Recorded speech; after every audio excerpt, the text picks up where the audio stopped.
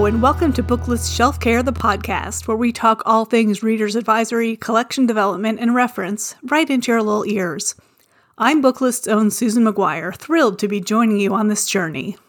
So I spend a lot of time on Twitter, probably more than I should, but that's not what we're here to talk about, okay? And recently I've been seeing a lot of capital B bad book takes. It's disrespectful not to finish a book. You shouldn't write a review on Goodreads or Amazon unless it's a good one. Or if you do give a book 1 or 2 stars, you have to explain why. Or, my favorite, is that checking out books from the library is stealing money from authors. That's right, by using the library, you're taking that author's sandwich and pulling it right out of her mouth, and now she's starving. Don't you feel terrible? The lesson here is possibly that I should spend less time on Twitter.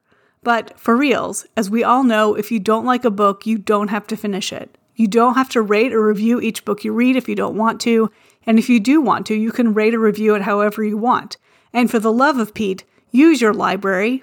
As much of library Twitter pointed out, the author was paid when the library bought the book, so don't worry about that. Just worry about reading or not reading, whatever you want.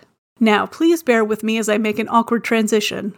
One way to facilitate leisure reading is to have neat browsable shelves, and the best way to achieve that is through dedicated weeding.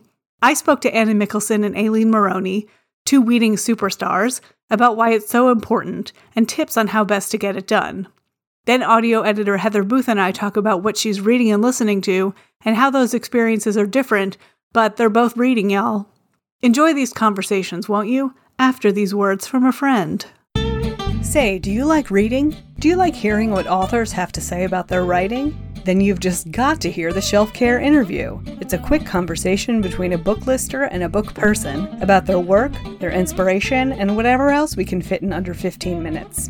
Hear Maggie Reagan talk to Ibram X. Kendi and Jason Reynolds about Stamped, Racism, Anti-Racism and You. Hear Ronnie Curry chat with Susan Mwadi Daraj and Siman Nurali about their series for young readers, Farah Rocks and Sadiq, or to Saba Tahir, Nicole Andelfinger, and Sonia Lau and their graphic novel, A Thief Among the Trees. Hear Julia Smith talk to Tracy Hecht about the Nocturnal series, and more. Can you believe there's more? You can find the Shelf Care interview right on this here podcast feed, or wherever you listen to Booklist Shelf Care the podcast. Happy listening! Anna Mickelson is a reference librarian at the Springfield City Library in Springfield, Massachusetts, and Aileen Maroney is the head of reference at the Forbes Library in Northampton, Massachusetts. Together, they speak about weeding to libraries across the country. In addition to having 4 beloved household panthers, they foster kittens and cats in their homes. So cute! The 3 of us got into the weeds about weeding, covering everything from why weeding is important to Henry James and macrame. You can find all of the titles we talked about and Anna and Aileen's contact information in the show notes on booklistonline.com/shelf-care.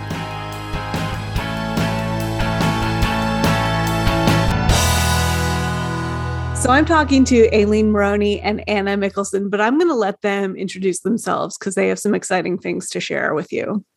Okay, my name is Anna. I am a reference librarian at the Springfield City Library in Springfield, Massachusetts, not to be confused with many other Springfields, including Illinois. We did a big project in which I deleted more than 12,000 items from our collection over the course of several years, but no one ever came and asked me where that book was that I had gotten rid of. And there are still many more that I need to get to. Yeah. And I'm Aileen. I work at the Forbes Library in Northampton, Massachusetts. And I, at that location, instigated, coordinated, and participated in a 5-year weeding project that removed over 50,000 items from our collections, including a quarter of the adult circulating nonfiction, and was only asked for 1 book that I had thrown away. That's not bad. Not a bad ratio. So since you guys hate books and love throwing them out, no, just kidding. Yeah. Oh my God, so much. No, I know. I think probably everyone who's listening knows in their heads that weeding is like a really important part of managing a collection. But what to you guys is so great about weeding? So the question I would ask to anyone who is working at a library is your library adding any books? Right. to the collection? If yes, If yes, then you need to get rid of books. That's unless your building is also just adding. Because, right, space is finite. Right. yep. It's pretty simple. No library is a TARDIS. Right. If you're a school library and maybe you're not adding books because of budget reasons, you still need to be getting rid of books that are outdated. They are gross. They make your students not want to come into the library at all because They don't realize that the 21st century is 20% over. Right. Right. So our basic stand here is, you love ordering books, but they have to go somewhere. So you need to get rid of books. So you guys talk about weeding with libraries all over the country, all different kinds of libraries. What do you see is a common mistake people make, or what do you think holds people back from getting started with weeding? One of the questions that we have received more than once is, well, why can't we just keep this as a historical representation of what this thing was? Right. And my feeling about that is that you are not going home with each book that is checked out and putting it into historical context for your readers. So you don't know who's checking that book out and taking it home and is told as a young female presenting person that your greatest aspiration is to be a mommy. I think most people think they don't have time to do it. Mm-hmm. We librarians have like 5 million things we're trying to do in any given day. And like weeding it often falls to the bottom of the heap. And it is really something that you can do just a little bit at a time. If that's all you've got, you don't have to say, I need to weed my entire collection. Here's my year-long plan. You can do that. That works for you. But if you're not that kind of organized person, you can just go to the shelf and be like, this and this and this and this, these all look pretty gross. I think I'm going to delete them. Right. Because patrons use books and drop them in bathtubs. And you also walk your patrons to the shelf to help them find materials that they want. And almost invariably, you'll take them to the section they're looking for and you'll be like, oh, goodness, this should not be here. And you'll take a couple of books that you won't let the patron have. Like, no, and then you give them the ones that they should have because of the aforementioned out of date and crustiness reasons. And if you have been adding books to your collection, but not weeding, then eventually you're going to get to the point where you can't put them on the shelf because there's not enough space. That's then you can attack that and be like, well, I guess I have to weed this. So I will do it because I'm forced to. Right. This shelf has no room. There's nothing I can do. And so many of us will do it when we're forced to. Right. But if you want advice on making a plan about how to do it so you don't have to get to that crunch time, we would be happy to help you.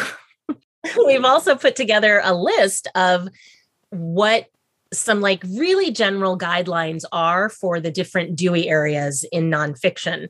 So you can be in the medical section, you should not have a lot of stuff that is more than 5 years old. Right. You may have an anatomy text or something like that, but you don't want the front pandemic information to be about 1918.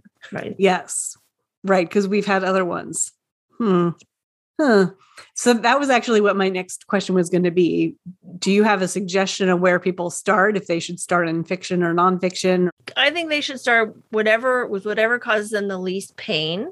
Okay. Because the more you weed, the more fun it gets. And the more you're like, yes, I'm getting rid of all these. Like the first time you weed, you're very conservative usually. And you're like, I don't know, should I get rid of this? And by the time you get to our age and level, you're like, that's a no. I guess we'll keep this. We'll see if we can put it on a display and get it to circulate. But if it doesn't circulate, then it's out of here. So, if you're a fiction aficionado and that's like your child, then start with a nonfiction.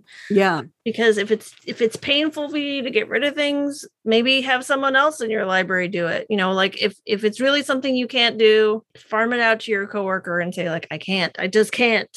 Yeah. And work together. Find something that is just appalling that you cannot believe is still the case. And one of the things you can do is look at reclassifications, because you have seen abortion go from an ethics issue to a social science issue to women's health. Right. There are those three classifications. If you find an abortion book in the 190s, throw it away. Yeah, that's an old one. So readily available on the internet, the CREW guidelines will give you, your Dewey ranges and your general, if you don't have a collection development policy, or if you're on your own, it's just you in a library. We know that happens a lot here in Western Massachusetts. It's a one-person library. You can look at the CREW guidelines and, they'll tell you like, well, this is a science book and it's 20 years old and it hasn't circulated in 10 years. And that's pretty clear case that you probably don't need it in your library. And I think if I can play devil's advocate, but what if that's the only book about marine mammals that you have? I know the answer to this one. Wait, I know the answer to this. No, go ahead. It's not. You're wrong. There's Interlibrary Loan. There are other books on marine mammals. If you think that this particular 30-year-old book on marine mammals is some kind of historic treasure, then it belongs. I was going to say, take it home. Oh, Let's take it home. Take it home. Keep it for yourself. Right. And I've said this to a very large room full of people listening to me talk about weeding. I can assure you that there is someone in your state or network or borrowing consortium who hasn't thrown it away. Right. So if you really need it, you're going to be able to get it from someone, because there's more than one person feeling like you do. Right. So we were recently talking to the Seattle Public School librarians, and that's a real question for them. Like, school librarians would like to have something that they can give kids, right? Because they want to spark imagination, right? But if it is out of date, if it contains harmful stereotypes or inaccurate information, then it is worse to have that book and be handing it to a kid than to have nothing at all and say, like, you know what, we're going to go on the online databases together, and I'm going to show you how to get there, and I'm going to print you out a few articles that came out this year or last year, right? With information that you can take with you, and that is way better than having a crusty ancient book. And sorry to talk about school libraries so much, but in the case of school libraries, if you're trying to make a funding case, then getting rid of all of the outdated and gross books is going to make it look more like you need help with your collection than just having overstuffed shelves that no kids want to use. Right. Because they know they're not going to find anything useful. Right. And I will promise you that your circulation will go up if your shelves are less crowded, because they're easier to browse. That feels like magic, but it's not really magic, is it? But it's counterintuitive. It's like, if I don't have enough books, then I'm not going to have a high enough circulation. And, I've been doing this for a really long time.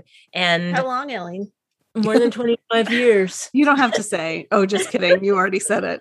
That's okay. I'm fine. I'm fine. Really, I'm fine. We're not really recording this anyway. It's fine. But it's true. Circulation goes up. You have space for face out display, like out in your stacks, instead of just one tiny table at the front of your library. And people take stuff that they can see. Yeah. We do try to, when we're reading, we prioritize getting rid of your old white guy creators, and we prioritize keeping books by authors of color or LGBTQ authors or other marginalized creators. Even if they haven't circulated, we think that is a marketing thing that many libraries could work on. So if you're reading and you're like, well, this is a really great book about the Negro Leagues and it's written by a Black author and it just hasn't circulated and I wish it would, well, then you can put it on display and you can hand sell it to people and you can help the circulation of that item, and you can get rid of a lot of books by white sports writers from the 70s on the same topic. Yes, absolutely. And I think that weeding is a much better approach than performing a collection diversity audit. You'd be better off getting yourself out into the stacks and getting rid of actual harmful materials rather than just going by some algorithm. You can do both. But I don't think you need to pay a vendor to do a diversity I audit agree. based on BISAC codes. Yes. I think you need to get out there and throw away your racist books and continue to create inclusivity by purchasing. Right. Prioritizing it on the acquisition end. Yeah. So I'm not sure exactly how to form this question, but I want to ask you more about that, because I feel like people will maybe hear a statement like throw out the white authors and keep the authors from marginalized communities, and maybe balk at that a little bit. And can you talk about what you mean by that's a marketing thing? I mean, I'm being devil's advocate again, which is a really jerky thing to do, but what do you mean by it's a marketing thing, or why is it important for librarians to do that? Okay. So the question of inclusivity or diversity of the collection has recently been re-upped because of events in our country. And, it should have already been a priority. Yeah. But when you are reading, often the things that you're looking for, in a book that's otherwise unobjectionable is, has it circulated or has it not circulated? Mm-hmm. So if you get a pile of books that haven't circulated and you're looking for, you're trying to determine whether to keep them or not keep them. And one of the things that we say is to look for a reason to keep it. And to take my baseball example, if you have a lot of books on the same topic and none of them are circulating, and a lot of them are written by white sports writers of the 70s and 80s, there's no reason to keep those if you have more recent books written by authors of color, or just even more recent books written by anyone. And even on the topic of weeding and prioritizing inclusivity as you're weeding and as you're purchasing, you are often looking at a shelf of books and you've got a certain percentage that hasn't circulated, but some of them are in good shape, or some of them are classics, or some of them are like your favorite book that you read in the mid-90s. And now that you've seen it, you're going to hand sell it to one of your fellow middle-aged patrons. Then look at that and use your professional discretion to prioritize inclusivity in those things that you're going to give another chance. None of us goes through, buy a list, and automatically throws away every single thing that fits in this dusty category or has this particular condition problem as we're going through our collections. We make exceptions all the time. And so just be mindful in the exceptions you're making to prioritize inclusivity. And I am not telling you that you have to throw away Henry James, but I am telling you that people would rather watch Portrait of a Lady than read it.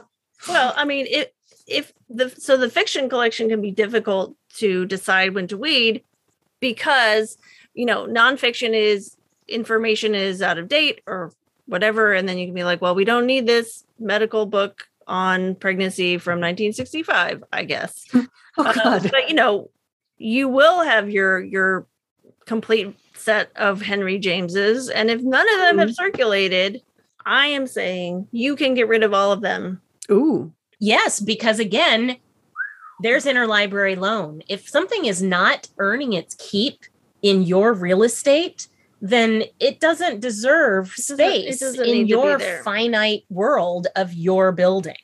It's a tough call, but now you can say, oh, those wild librarians on the podcast said for me to throw away all the Henry James. And you might not have gotten exactly the gist of what we're getting at.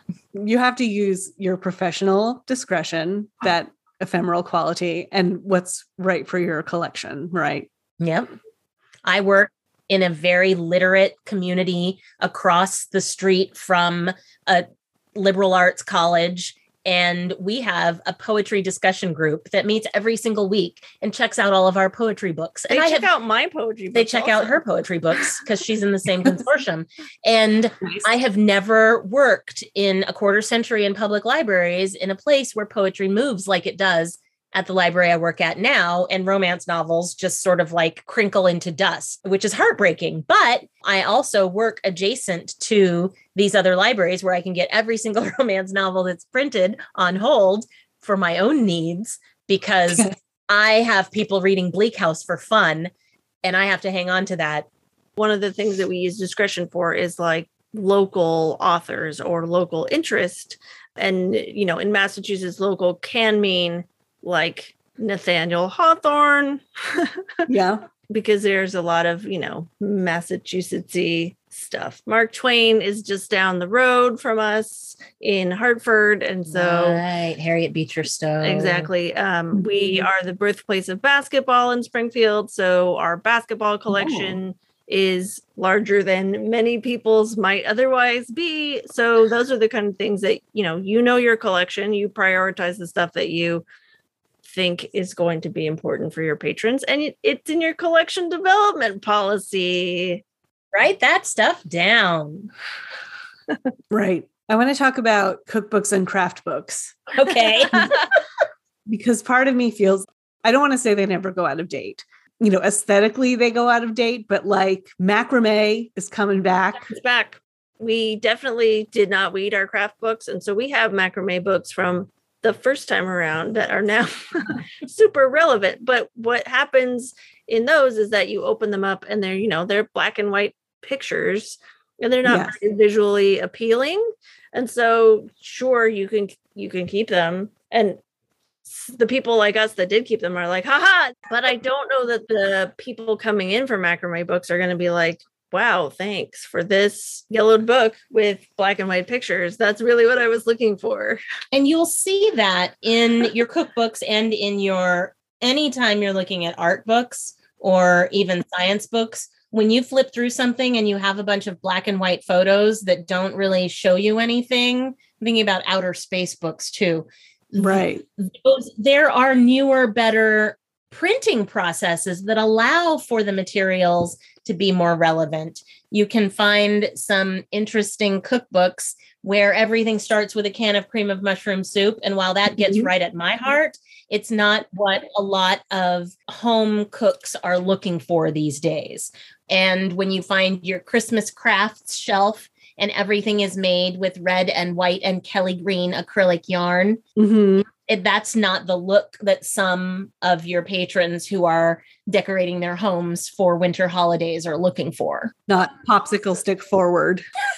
Your cookbooks are often they follow the trends of diets, and so there's going to be a lot of like keto cookbooks in 5 or 10 years that are just sitting on the shelf because that's like not a thing anymore. Right. There are essential cookbooks, like you're going to have the newest edition of The Joy of Cooking or whatever on the shelf. And then when it gets gross or there's a new edition, you will probably buy it. But then the other stuff around that is more susceptible to whether it's circulating or not. Right. So let's say you finish a big weeding project. You have all the books in a dumpster behind your library and somebody sees it, gets mad. Don't do that. Don't let them see. Okay. So how do you not let them see? So the first thing to do if you're embarking on a big weeding project is to get buy-in from your administration. If you're a single librarian type of person, then your board of directors. Make sure that they know what you're doing, why you're doing it, so that if there is public outcry, they can be like, this is why we're doing this, and everything's fine. And especially if you're doing a big project, to know ahead of time what you're going to do with the stuff you discard. Like, are you going to try and resell it? Are you going to pulp it? Are you going to take it in the dead of night to the dump? Just have a plan. Are you going to find an ex-library jobber that will sell it and give you a cut? There are a million things to do, but I started cackling earlier because you're never done weeding. Right. But the dumpster behind the library full of books should be avoided, as should great swaths of empty shelves. Yep. I mean, be creative and remove the books from the top shelf and the bottom shelf, and then widen the space between every shelf, just an inch for each shelf. And right there, you reduced your shelf space by 25%. That's what we did. It's virtually invisible that we got rid of so much stuff because of this particular sleight of hand, because you don't want to have those difficult conversations if you don't have to. But if you get buy-in from your leadership and your trustees and everybody understands what's going on, there'll be a lot more, oh, this is not a big deal. I mean, if you look at some of these materials, they're clearly not what you want your kids to be reading or whatever. Yeah. And what about staff? Have you had any pushback from staff about weeding? So I had a lot less problem in my past life that was not in New England. Apparently in New England, history is a big deal.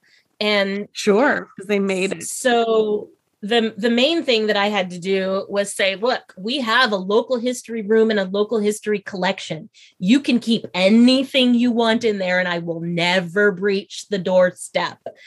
But I'm going to throw away all of this stuff because it's not being used. And I still get stuff sent back up to me from tech services saying, well, these people lived in this town 3 towns over for 2 years in the 70s. So we're going to count it as a local author and y'all should keep it.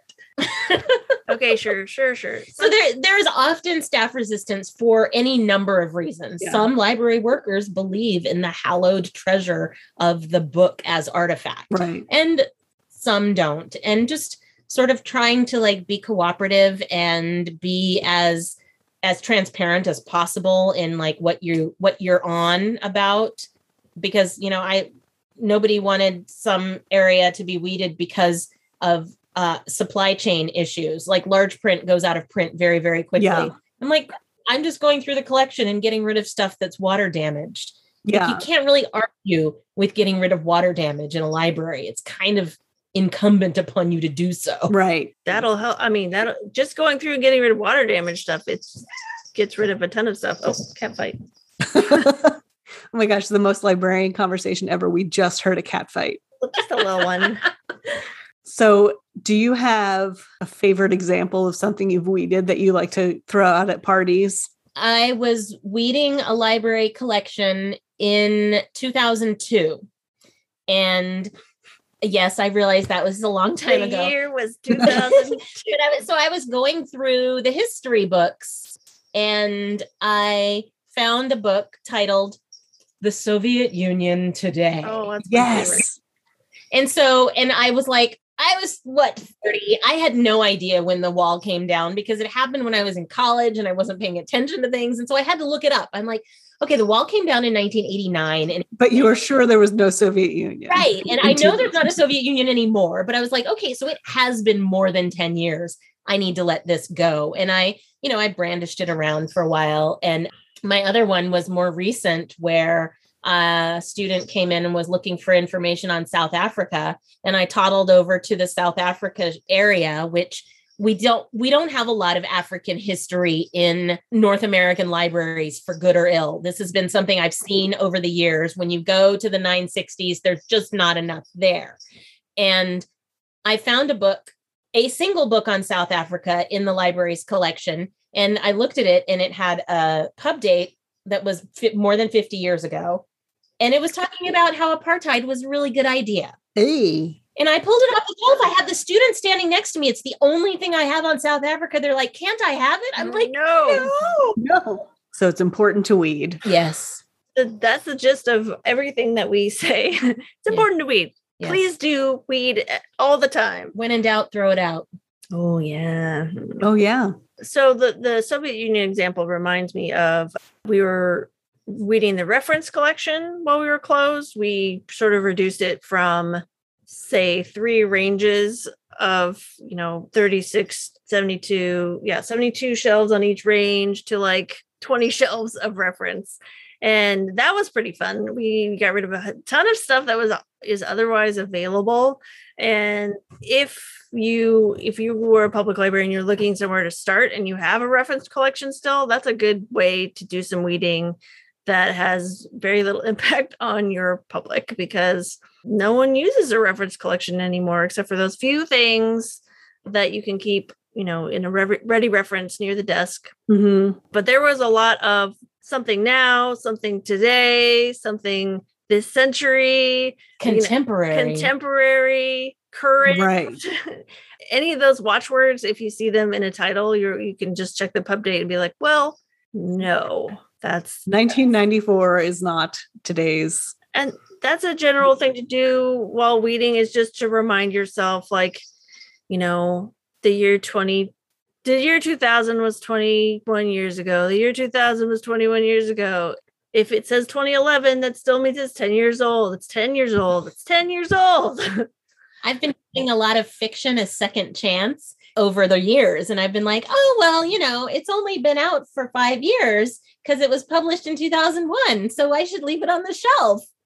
No. Oh, but we were talking about fiction being really hard because you've got like the classics all the way up through. Harder. The stuff can be harder for some folks, but you also can like find a book on your shelf that is by an author you have never heard of.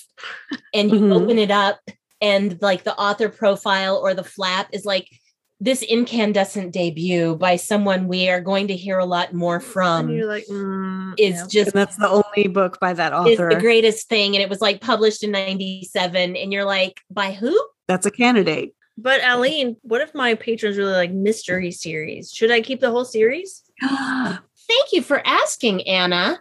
We did that in one of our first passes through fiction in the library I'm currently working in.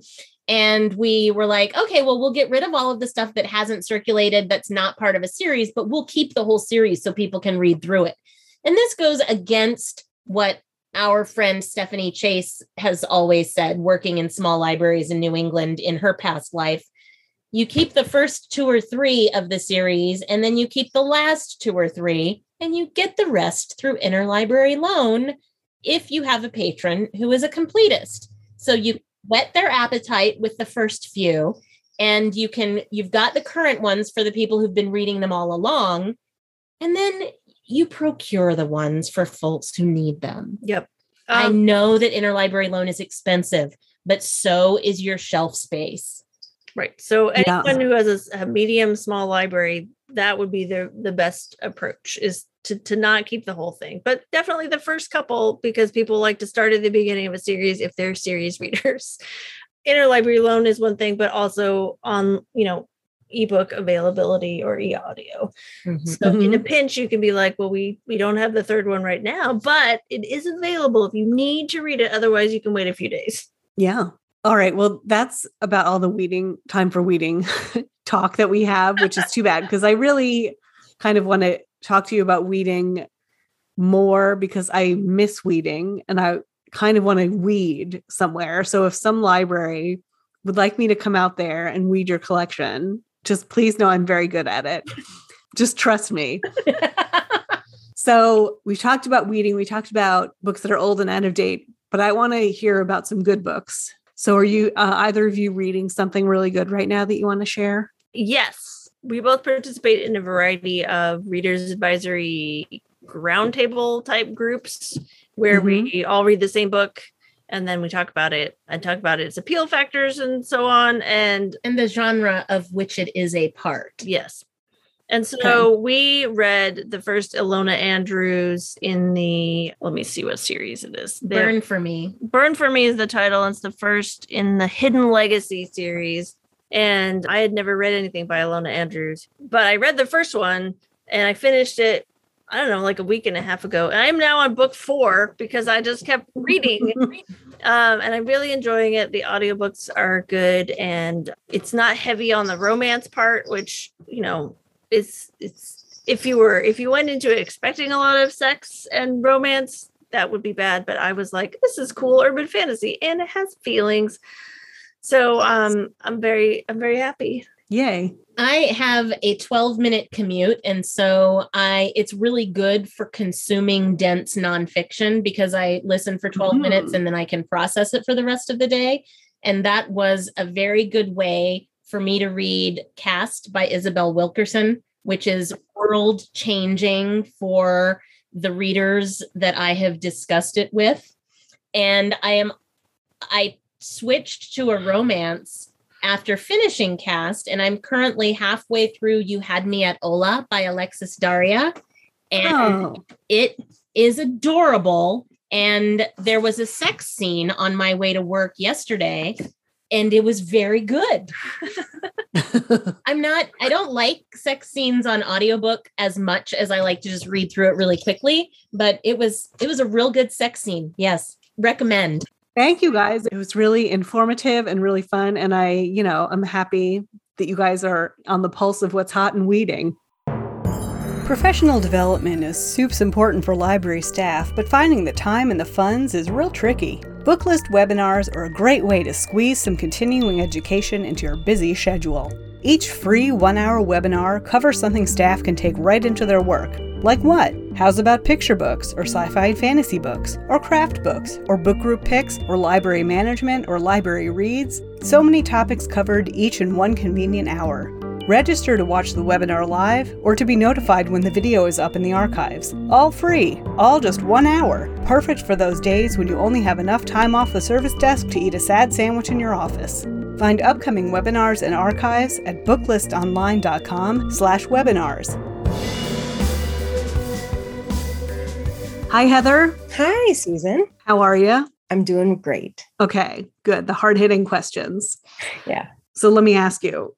Now, you are our audio editor. So do you do most of your reading via your ears, or do you have a pretty good balance of reading with your eyes? I do most of my reading through my ears, which I found on vacation this summer was actually kind of great because I listen for Booklist and I listen to do my audio reviews, and I listen to things that reviewers are saying are really great and things like that. And so when I pick up a print book, it feels different. And so my print reading really does feel immersive in a different way, and almost like I'm taking a break from my work reading, which has been That's nice. Nice. Yeah. So I think in some ways, a lot of when I was working in the library, a lot of time people would come in and get audiobooks for their vacations and, to listen to while they're driving. And I kind of do the opposite now, where I'll have the luxury of a print book on vacation. Yes. Oh, that's so interesting. Do you feel like you absorb things differently in print or in audio, or? Oh, for sure. Yeah. Yeah, I do. I am not somebody who can listen to an audio while I'm doing a whole lot of other things. Like there are some people who plug in their earbuds and they can just go throughout their entire day listening to an audiobook. Mm-hmm. And I find that I can't do that. I can, but then I'm not absorbing exactly what I need to be absorbing. And so it takes me longer to listen to an audiobook than you might think, given the quantity of audiobooks that I do consume. But I think that when I'm reading a print book, because I can't do other things at the same time, like when I'm listening to an audiobook, it really does feel very immersive. And so I'll go through, like this summer, I read Float Plan by Trish Dollar. And I read it in like 2 sittings, which was super fun. Because you got to absorb. I got to absorb, and it was a very perfect kind of escapist reading. It hit a bunch of interests that I have, like sailing and rum drinks. So it was nice. So she writes a lot of teen fiction, but this is an adult fiction title. So it's a romance, but it's the kind of romance that I like, that has other stuff going on and a really fun, interesting, juicy frame for the story, which I really like. So in this circumstance, the main character heads off on a sailing trip by herself and soon realizes that she needs help sailing this boat that was her fiance's, but she's now by herself. So there's all kinds of detail about that. And there's detail about mapping where they're headed. She picks up a crew person who becomes the love interest. And that was really interesting, talking about the culture of these little port cities that they would land in. It does something else with it, which I really enjoy in a romance, which is that the conflict between the 2 main protagonists is one of interpersonal connection. So am I the kind of person that can be in a relationship with you rather than some contrived external misunderstanding? Right. Or a storm tears them apart or something. Yes. Yeah. Those can be super fun. And I have enjoyed a lot of romances like that as well. But right now I'm really appreciating the ones that kind of find a way to puzzle out this, like, can we work together as a couple in an entertaining way? Right. Right. So anything else that you're listening to or reading that you're super excited to talk about? Something else that I listened to recently that I thought it was just wonderful was Island Queen by Vanessa Riley. Thank you. Is that right? Yeah, Vanessa Riley. The only name that sticks in my head is Adoja Ando, who is Lady Danbury in Bridgerton. Yes. And she narrates it. And she just bowls you over. She's so good. She's so good. And it's this sweeping epic of the story of a woman who lived in real life and how she was born in, where was she born? She was born in the Caribbean in the 1840s and lived the first part of her life as an enslaved person, and then eventually purchased her manumission and that of several of her family members, and became a hotelier and a merchant, and built this like empire and sent her grandchildren to study in Europe and all kinds of things like that. And Ando has this phenomenal way of aging the character. Oh, interesting. Over the span of her life, and brings in all kinds of accents because the Caribbean at that time was just such a meld of different colonial powers.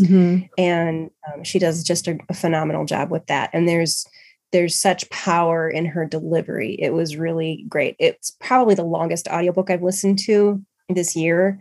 And I listened to every minute of it with anticipation for what was coming. Yeah. Also tropical. Right. Yeah. There's a sort of a theme, an escapist theme, maybe. Yeah. Yeah. Or maybe you're like getting ready for Chicago winter. So you're reading warm weather books. Right. Stocking up on memories of sunshine. Yeah. I also am reading Fever 1793 by Laurie Hall Sanderson. I'm volunteering at a junior high nearby. Occasionally, I help the kids find books when their teacher is busy on library days, which is super fun. I really like that a lot. And they're all reading Fever 1793. So I'm going back to that because sometimes they have questions about that. So what's that? I don't know that one. That's by Laurie Hall Sanderson. Sure. It's set in 1793. It was her first novel, and it takes place during the malaria outbreak of epic proportions. Gosh. So yeah. So that's not terribly enjoyable, but she's such a great writer. It's good to go back to that one. It's a good one. Something else I started reading in print on my vacation is a David Sedaris collection, which is funny because I do feel like he's somebody that his books are so fantastic on audio, but I've listened to so much of his that reading it in print, I still have his voice in my head for that experience. So that's been good. I've been a David Sedaris fan for a very long time, as I think a lot of people have been, going way back to like the Chicago Christmas days that when he would be on NPR. And then I loved his stories of learning French and being in Europe. And right around the same time that he was doing that, I was, I took foreign study and things like that. And so I felt this, like, it felt very resonant trying to communicate in a foreign language to me. But reading it now, going back to these earlier pieces and reading it now with, 20 years distance, I feel like I'm seeing more of the sadness in his writing, which there's still like hilarious laugh out loud parts, but I do feel like I'm picking up on this like underlying emotion that I didn't necessarily notice because maybe I was laughing so hard before. Right. I wonder if that's also partially because even though you have his voice in your head, you don't have like his exact delivery in your head. So, maybe he might, because I think of him as like really funny when I listen to them. And I think you're right. When I read them, you do sort of notice that not everything is like hilarious, but when he's reading them, it is hilarious. So I wonder if that's the difference or that's just sort of one of the things that is different, listening versus reading. Yeah, I think that makes a lot of sense too. And I feel like that's something that's really interesting about audiobooks, and that people who are not big audiobook fans, I think, can perceive audiobooks as just a delivery method for the content, which it certainly can be. I listen to a lot more nonfiction than I read because it's convenient for me to consume nonfiction as an audio, where like I have a book right now out called How to Talk to Science Deniers, I think is the title of the book, which is information I really want to have, but I don't find pleasure in picking that book up because of the topic. I feel like it's important information that I would like to have, but listening to it, I would have already gotten through that book because I would just turn it on and it would tell me what I need to know. Right. But I do think that audio provides this, it doesn't just provide the content, it provides this whole other interpretive layer to the book, which I think is a really fun thing about audio. Erik Larson has his first novel coming out on audio. Oh, that's right. Actually, today, No One Goes Alone, Erik Larson's first audiobook or first novel exclusively as an audiobook. Huh. And I interviewed him about that, and he pointed out that he always hears something different when he hears his books narrated, that the narrator brings another level to it. And so it's interesting to see how that happens and what we get out of the audio that maybe isn't necessarily there in print, or it could be interpreted differently depending on who's reading it. So kind of a fun thing. But they're both reading audiobooks and print books. Yep, they are both reading. Yeah. I had a conversation with somebody who's like, is it really a book if it's not on paper? And I said, yes, it is. And I explained to him why I thought it was that way. And it's a really existential question. Yeah. But I feel like, what's the point of arguing about that when you could just be reading it instead? Like, are we arguing because you're super fancy because you've got the book in your hand, or is it really about let's get to the juice and read the stories, and then we have those stories, no matter how we got them. Awesome. Well, that's a beautiful sentiment to end on. Thank you for chatting with me about what's hot in Heather's reading. And we'll have all the titles and authors and narrators in the show notes so everyone can take a peek at what they want to take a peek at. Awesome. Thank you, Heather. Yeah, thanks, Susan. Have a good rest of your day. You too.